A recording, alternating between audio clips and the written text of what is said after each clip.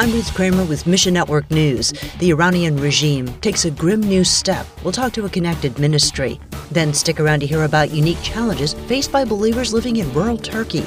But we'll begin today in Iran, which is on a knife's edge. For security purposes, we've disguised the voice of Reza with Global Catalytic Ministries. We are at a tipping point inside of Iran with what's going on. This is just a huge escalation. Authorities hung a 23-year-old protester on Thursday, the first death penalty execution since protests began in September. Within the country, it sent shockwaves. People are so shocked that a very young man basically forced confession even after he was executed. They showed his forced confession with bruises on his face. Today, more than a dozen protesters that received death sentences could go the same way. The charge? Waging war against God. They're using Islamic law to execute people. Iran is an Islamic country based on the Quran as the rules and laws of the land. And it's also a theocracy where, the supreme leader hears from Allah himself and runs the country based on what he's heard. We can't change Iran's leaders, but we know the God who holds our world in his hands. It's a very special time inside of Iran. It is a Kairos moment for such a time as this. So pray, because inside of Iran is a perfect storm. Social unrest, economic unrest, political unrest, and religious unrest. And God is moving so powerfully through dreams, visions. Elsewhere, Peru's President Pedro Castillo tried to dissolve Congress on Wednesday. Lawmakers called the move an attempted coup.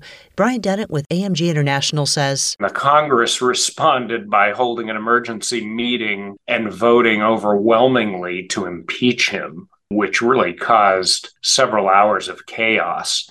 People picking up their children early at school, businesses and offices closing. There was a run on food stores. All eyes watched police and military, wondering who they would support. Very quickly, they sided with the lawmakers. As soon as the Congress announced his impeachment, the president slipped out the back of the palace, most likely trying to escape to the Mexican embassy, and was immediately stuck in traffic, and soon after apprehended by the police force and taken to jail. Castillo was replaced by Dina Boulard, the first woman to ever serve as Peru's president.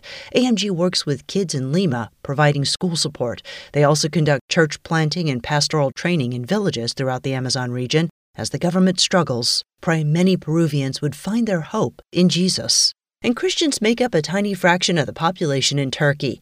Many also live in very rural, remote areas, and they may feel isolated from other believers. Families and neighbors pressure them to keep quiet about their faith.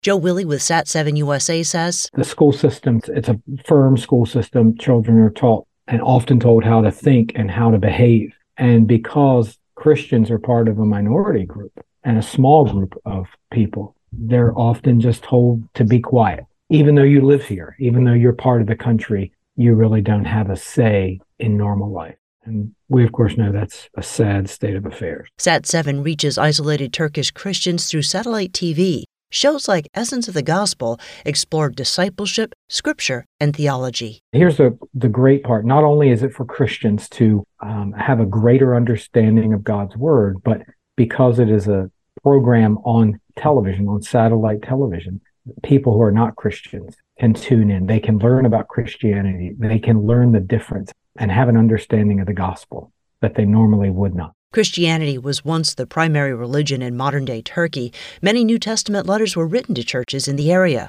Ask God to strengthen the rural Turkish believers and find your place in the story at missionnews.org. Thanks for listening to Mission Network News, a service of One Way Ministries. In this Advent season, Transworld Radio wants to share a prayer guide with you to help you in the waiting.